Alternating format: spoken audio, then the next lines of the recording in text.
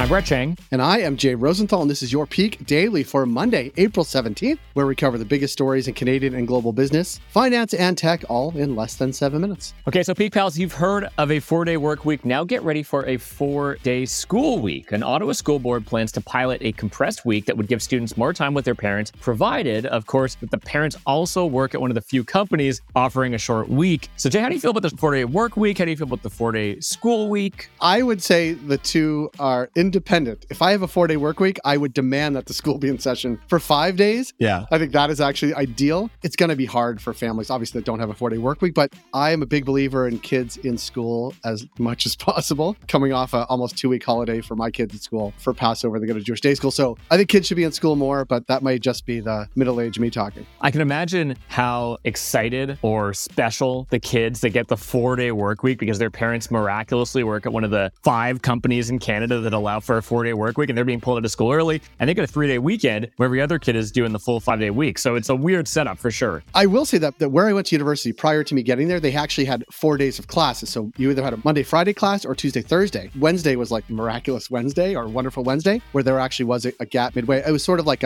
every week there was a reading day. I'm not sure how many university students were taking advantage of it then, and so I think they did away with it. But I don't know, this 4-day work week, school week trend is not going away. It's interesting. We talk about it, frankly, a lot on the podcast. Jay, I hate to break it to you, but every university has a 4-day school week. I had one. It was Monday to Thursday. I think you just have to pick your classes correctly, but most people just don't pick classes on Monday or Friday. We either had Monday, Wednesday, Friday class or Tuesday, Thursday. So maybe I should have gone to a Canadian university. It would have been way more days off, I guess. Yeah, I just never picked a class on Friday, and so I had a 4-day school week. Anyways. Brett, aside from a 3-day weekend or a 4-day work week, what do we have for Peak Pals today? For our first story, War of the Car Dashboard. For our second story, new vertical farming tech. And for our last story, gifts for customer service reps.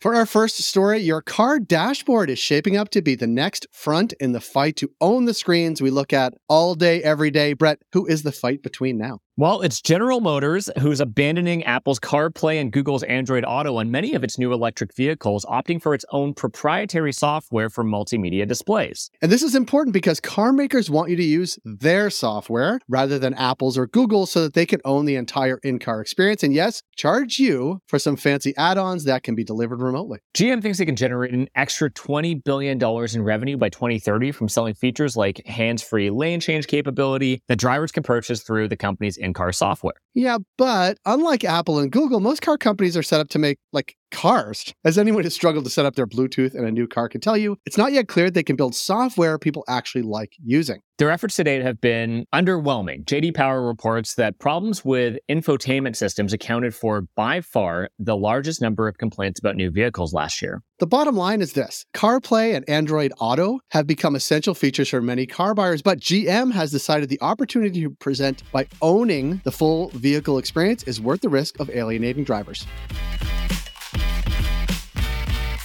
For our second story, when you think of a warehouse, you probably think of rusted shipping containers or movie fight scenes, not a bountiful harvest. Vertical farming may change that perception. What's going on with vertical farming, Jay? Well, Up Vertical Farms has launched BC's first hands-free vertical farming operation in which crops are grown in warehouses stacked atop each other using LED light. And the practice enables growing acres of produce in warehouses near urban centers all year round. It's doing gangbusters in the Netherlands. Up claims it can grow 350 times more lettuce than traditional farming methods and could put up to 6 million bags of greens on grocery shelves annually. Even as inflation has fallen, food prices continue to climb, posting double-digit inflation for the 7th straight month in February. Rising prices are in part linked to Canada's food supply chain being heavily dependent on imports. Look no further than lettuce, Brett, which Canada sources pretty much exclusively from California and has experienced 2 price surges in recent months. Yes, but the knock against vertical farming is that the related energy bills are bigger than the Jolly Green Giant, making it economically unsustainable and environmentally unsound. Per a 2021 report, the average vertical farm used 38.8 kilowatt hours of energy per kilogram of produce. For traditional greenhouses, for comparison, the number is only 5.4 kilowatt hours per kilogram. The bottom line, vertical farming promises to shore up the food supply chain by unlocking production capacity, increasing stock, and stabilizing prices. It could also become attractive as extreme heat events, which already contribute to global food insecurity, increase. Brett, you know what they grow a lot of vertically inside?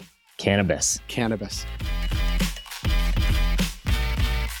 For our third story, companies are using the Santa Claus method to win over customer service reps, i.e. showering them with practical gifts. So here's how it works. After a customer service experience, customers can choose a reward for the representative who helped them based on their performance, per the Wall Street Journal. For example, men's grooming company Harry's offers a coffee, a long lunch, or a gift card. Home Chef, a meal kit company, even has a goldfish option. So are reps drowning in goldfish? No one is actually getting a new aquatic friend. The gift options correspond with tiers. Goldfish equals okay, gift cards equals great, and employees who rack up the most high-value digital gifts are eventually rewarded with an actual gift. Typical gifts include sporting event tickets, snacks, and gift cards, meaning they could, I guess in theory, get a fish if they choose to use that gift card at a pet store. And here's why this all matters. Companies are desperately trying to hire and retain customer service reps right now. It's the 8th most in-demand job in Canada for 2023. Unfortunately, the job is less attractive than it was before. Workers in the industry have reported a spike in bad customer behavior since the pandemic. Basically, the pandemic melted our brains. And the bottom line is this. Per Robert Half, 39% of Canadians seeking a new job are doing so in search of better perks and benefits. And I'm not sure if gift cards are quite what they meant.